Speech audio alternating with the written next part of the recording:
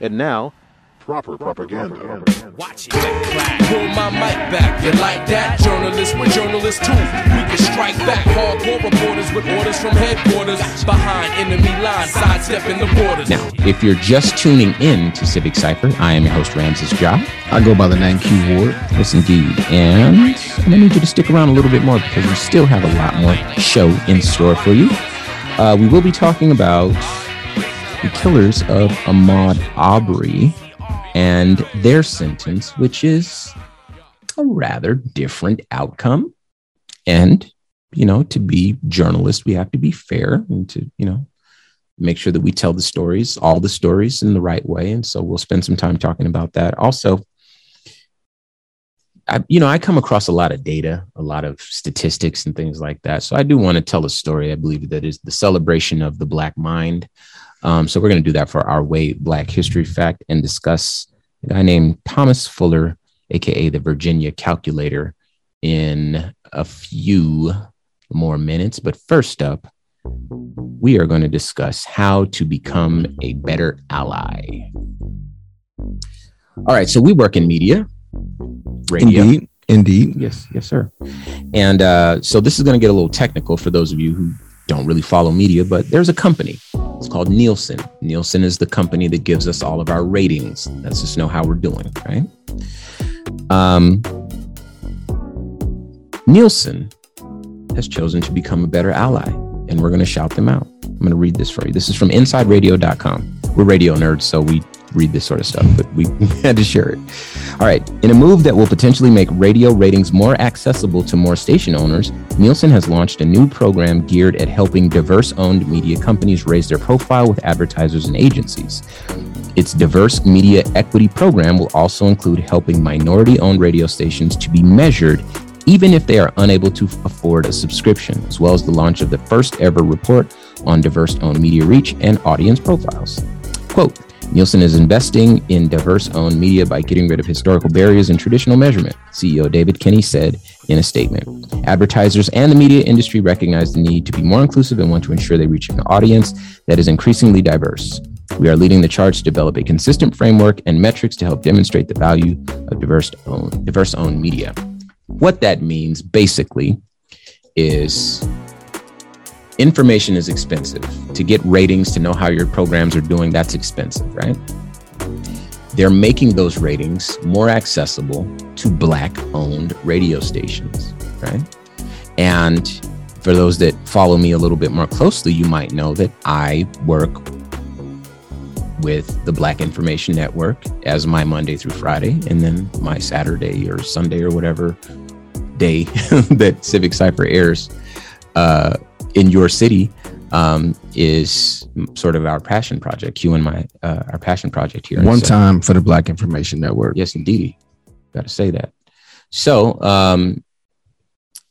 that data making its way to Black-owned radio stations and minority-owned radio stations, whether or not they can afford it, is a huge win because it helps those stations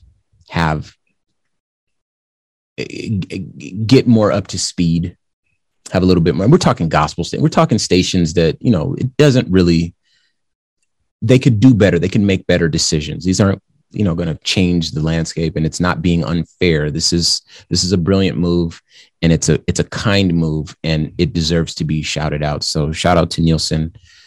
And, you know, if you want to learn how to become a better ally, you know, take a page out of that book right there. All right, moving on. Let us talk about this story from CNN.com. All right. A jury has found the 3 white men who killed Ahmaud Arbery in 2020 guilty of all charges in their federal hate crimes trial, backing the prosecutor's case that the men chased the 25-year-old through the streets of a Georgia neighborhood because he was Black. I'm not going to say these people's names because I got beef. The men were found guilty of interference of rights, a federal hate crime, and attempted kidnapping. The verdict comes nearly 2 years to the day after Arbery was killed in the neighborhood outside Brunswick on February 23rd, 2020, and it's months after the 3 were convicted in a state court in November of murder. All right. So let's bring ourselves up to speed. So we knew that they were convicted in the state court, right?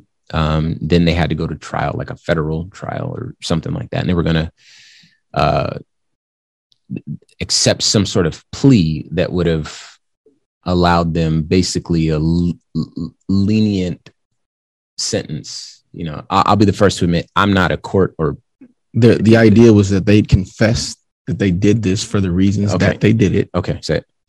Accepting a lesser charge for doing so. Okay. Hey, we killed that guy because he was black. And we'll admit that, but you guys got to take it easy on us. Cool? Thank you for saying that, because it's hard for me to say that stuff. Yeah. And then they were like, no, we're not going to take it easy on you for that. What are you talking about? But I remember that came out in the news, and a lot of people in sort of our circles were kind of worried. I threw up. My stomach was hurting. It was bad. Yeah. Because I was sure that was the worst thing I'd ever heard of. Like, wait, what? Somebody, I think, must have felt like I felt, though. Well, unlike, the Kim Potter judge, unlike the Kyle Rittenhouse judge, this judge in Georgia, or wait a minute.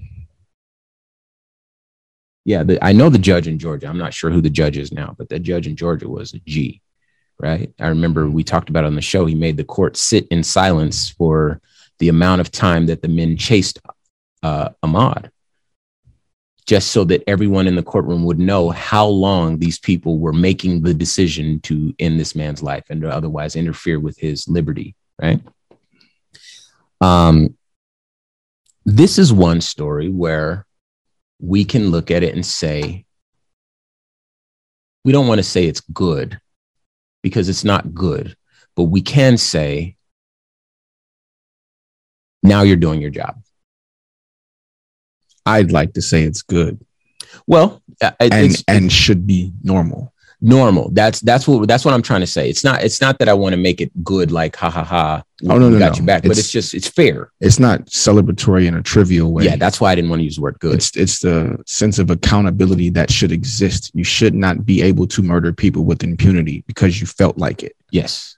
Like that's not how this is supposed to go, except for when the victims look like us. Yeah, disproportionately black people, and they don't get and the perpetrators look like them. Yeah. We can turn back the page to the story or the segment that we know. Yeah. Because I can. Yeah. No, absolutely. We can rewind. We can rewind. We keep our shows. Yeah, absolutely. So we can rewind. Okay, never mind. Well, that reminds me too, by the way, quick plug. If you just tuned in to the show or you catch it halfway through, or you missed last week's, or you want to catch up on another episode, hit the website, civiccypher.com, because we do take the radio show and we make it available for download on your favorite podcasting platform via our partnership with, the Black Information Network, Pacifica Radio Network, iHeartMedia, you name it. We got a lot of partners and we have a lot of listeners, and we appreciate that because we never expected for things to get to where they are. And now we're starting to feel a little bit more indispensable in the media space, at least for the things that we talk about. And that's because of the support of our listeners. So we hope we continue to do right by you, and we continue to be fair in this space. That's why I love the fact that you're realistic and I'm optimistic, because I can't have my head in the clouds, and we can't just be doom and gloom all the time either. So anyway, back to the story. Here's a quote. Thank God for this good morning that Wanda and Marcus have prayed for. I'm imagining Wanda and Marcus are the parents of Ahmaud. It is because of their conviction to get full justice, not partial justice, that we get to celebrate this moment, attorney Ben Crump told reporters. The gentleman who took Ahmaud's life had agreed to plead guilty before trial, but the judge overseeing the case rejected the deal after Aubrey's family raised concerns that the resulting sentence could lead to favorable imprisonment conditions. That's what I was trying to say earlier. U.S. Attorney General Merrick Garland, responding in Washington Tuesday to a reporter's question about Cooper Jones's statement, appeared to choke up as he answered, quote, "I cannot imagine the pain that a mother feels to have her son run down and then gunned down while taking a jog on a public street." Garland said at a Justice Department news conference, my heart goes out to her and to the family. That's really all I can say about this. Now, I I know we're not talking to these people because I don't imagine these people listen to the type of stations that carry this show. And if they do, they certainly probably aren't listening to our show. But I do want to say something so that it is said. I've heard this before, and I may have even shared it on the show before, but many people in this instance had taken issue with Ahmaud Arbery, his jog, quote unquote, and his attire whilst jogging, right? That he did not look like a jogger. Okay. It's funny. We went on a jog earlier. You stole it from out of my brain, Ramses. Go ahead, talk about it. We went for a jog today in one of the wealthiest neighborhoods in the state of Arizona. Yeah. We did not look like we were dressed appropriately for a jog either, I'm guessing. I have on almost slacks and a hoodie and a hat and a jacket. And I actually did have on some runners. Okay. But I did not have on jogging or workout clothes. Sure. So I'm sure we could have been none of us did. Painted with the same brush. But what were we doing? It was a bona fide jog. We're taking care of our fitness. We went out to talk and discuss business, and we have a lot of business together, and then throw some ideas around about the show and get some exercise. That's what we were doing. And turns out we did something pretty dangerous. I didn't think about it in that scope until now. Yeah, man. That's why it was. So it's important we share this too. There was a woman that drove by us today. You want to tell the story? Yes, there was a young lady. I'll call her. But no, say her age. A young lady that's old enough to be our mothers at least. There you go. Okay. In a very, very expensive automobile. Mm-hmm. Who gave us a very joyous smile and a very courteous wave as she passed us. Okay, stop. Now, if you're listening to that story, you think, well, yeah, that's normal. Nothing crazy there. But if you're us in that neighborhood, maybe not dressed in what I don't know who goes shopping for running clothes. I just run in the clothes that I'm wearing. I play basketball in jeans. Why not? I'm not an athlete, so I don't need to prove anything.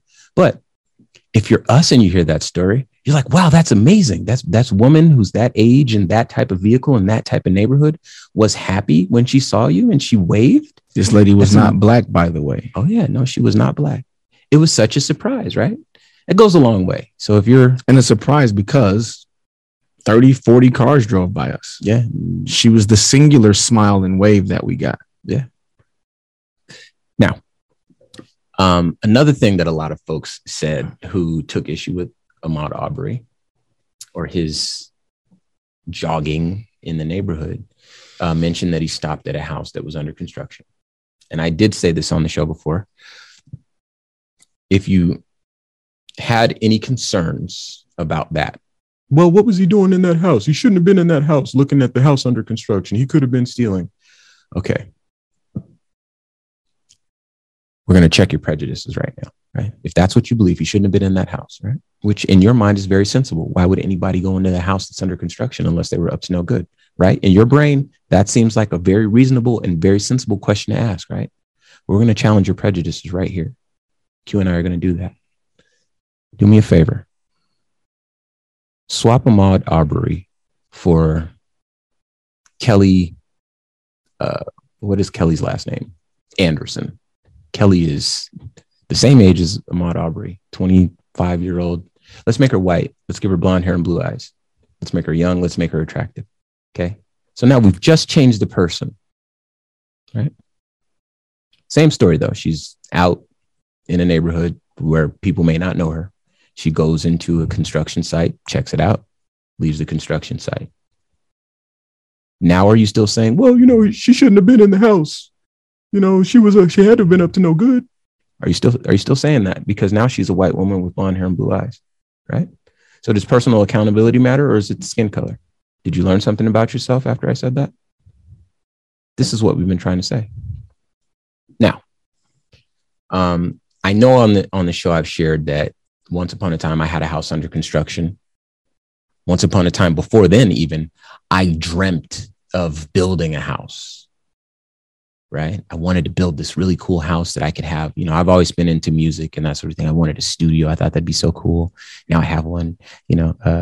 This is how I imagine my future. You know, a lot of folks might recognize you have to imagine things before they manifest themselves in reality, right? And one of the ways that I went about doing this was by engaging wherever I could. I needed the visual, I needed the tactile response so that I could know how to piece things together in my mind, how to formulate a plan and bring it into manifestation. So I was interested in construction techniques and how do you incorporate glass and brick into the same architecture, like those sorts of things, because those are things, growing up in the Southwest of the United States, those are things that, we work with the building materials that are here that are going to last, right? So I took an interest in those things. Then later, when I actually bought a house, right, I paid the money to the company, the home builder. I designed my house. I picked out the colors. It looked like a castle. It was dope. It was right on the lake. I was doing my thing, man. Anyway, so I did this whole thing. And of course, it takes a while for them to actually build the house. I bought the plot of land. They had my money. Everything was on the up and up. And this house was so far away. But because I'm me and I needed to see it and I needed to feel it, right? What'd I do? Whenever I got some free time, I took that long drive out there to go see my house and see how far along they had gotten. And I'd be there on that plot of land where I was going to bring my son. I was going to bring my girl and my family, and we were going to live, right? I would see that plot of land. And then I would see when they put the sticks and the strings. And then I would see when they poured the cement, and I saw where the driveway was going to go, and then I saw the wood frames go up. I would go back and back and back, and I would see all the supplies laying in the backyard for the pool and I saw it all. And I'd go and I would go and I would go. And what happened? People would see me there. What is this guy doing over there? Does he live around here? Who is he? Is that guy up to no good?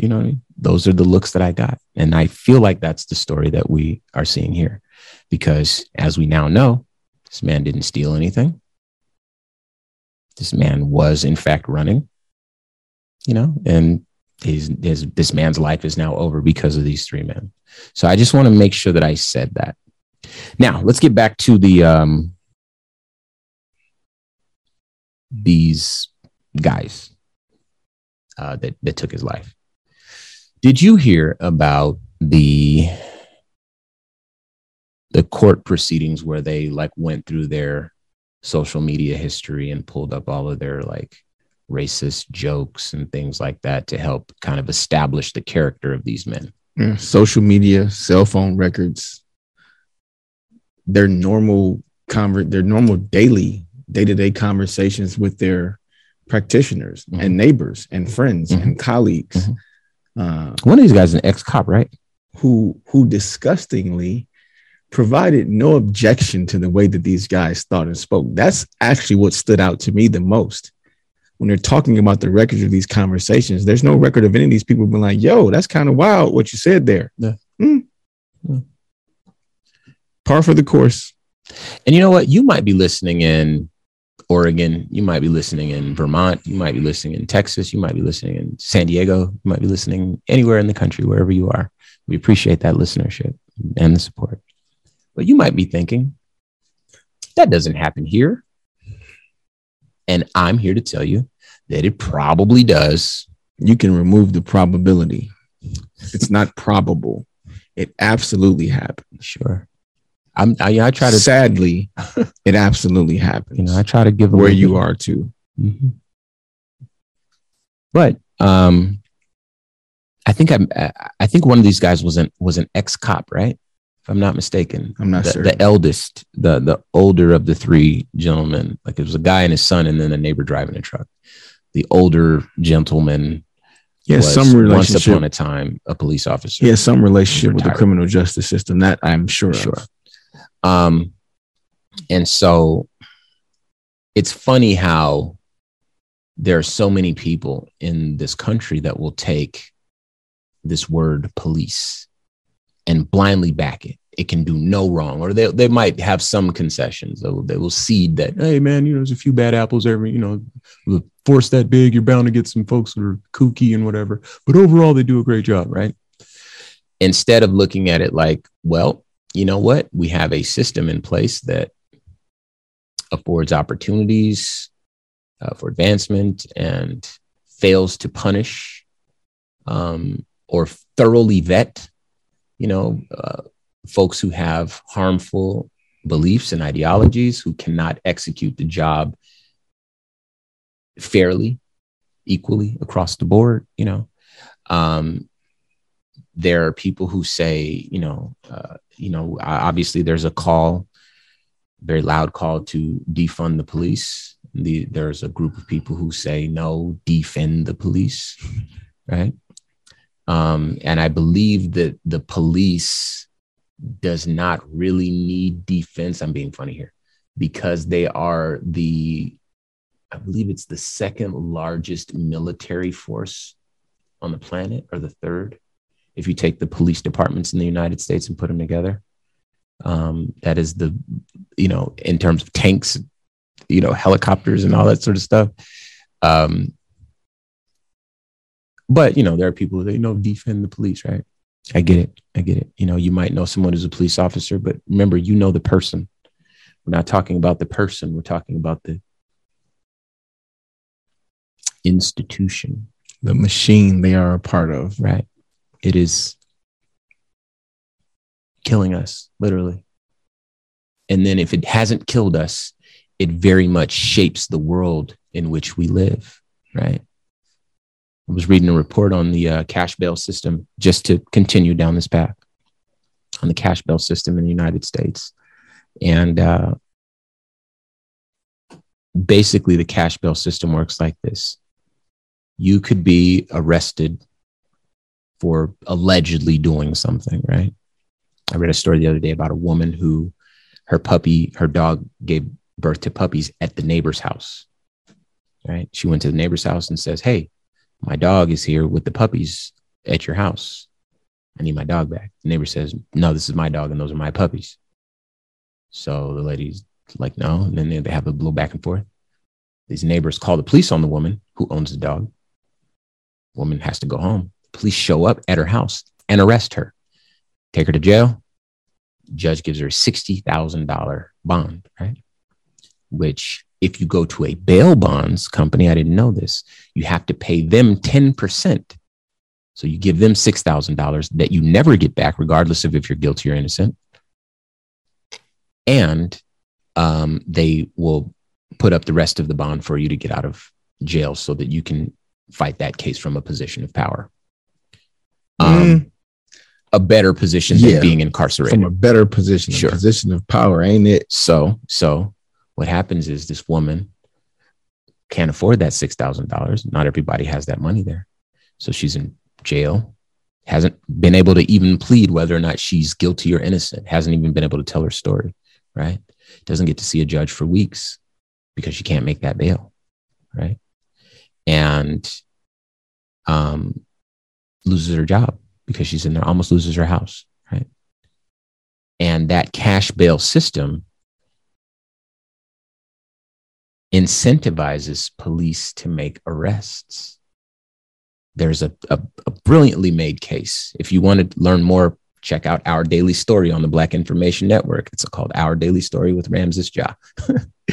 And you can hear, stories like this and others where you do deeper dives. But, it gives you a sense that there's a broken system there. And not everybody can fight back against it. I can't say it any better, right? And a system designed to profit off of arrest, off of poor people, and keep poor people incarcerated. It's quite unfortunate, and it's really hard to beat it. And remember, that scenario that I said didn't have anything to do with guilt or innocence. It just is something that sucks you into it. And if you plead so that you can get out, now you have a criminal charge, and that's with you forever, and so forth. And so anyway. And you're incentivized to plead because if the sentence might be 2 months, but it might be 6 months before you can beat the case. I plead, I get no time. Sure, I'll do that. Yeah, exactly. Or time served.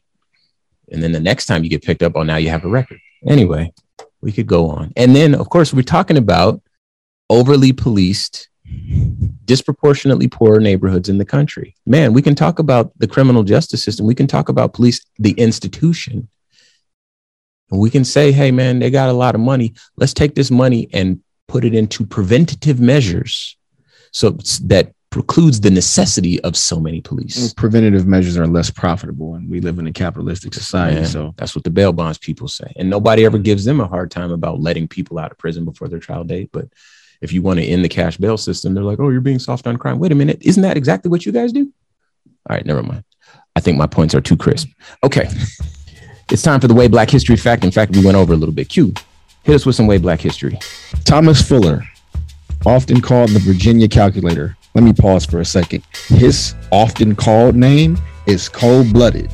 The Virginia Calculator. That's the one. Was born in 1710 on the slave coast of West Africa. When pre-colonial scramble for slaves replaced their earlier trade in gold, Fuller was snatched from his native land, sold as a slave, and brought to colonial America in 1724 at age 14. Although considered illiterate, because he could not read or write in English, he consistently demonstrated an unusual talent for solving complex math problems in his head. Northern Virginia planters, Presley and Elizabeth Cox, both of whom were also illiterate, quickly recognized his surprising abilities and put them to use in every phase of management of their 232-acre plantation farm about 4 miles from Alexandria, Virginia. Can I say wow? Wow. Okay.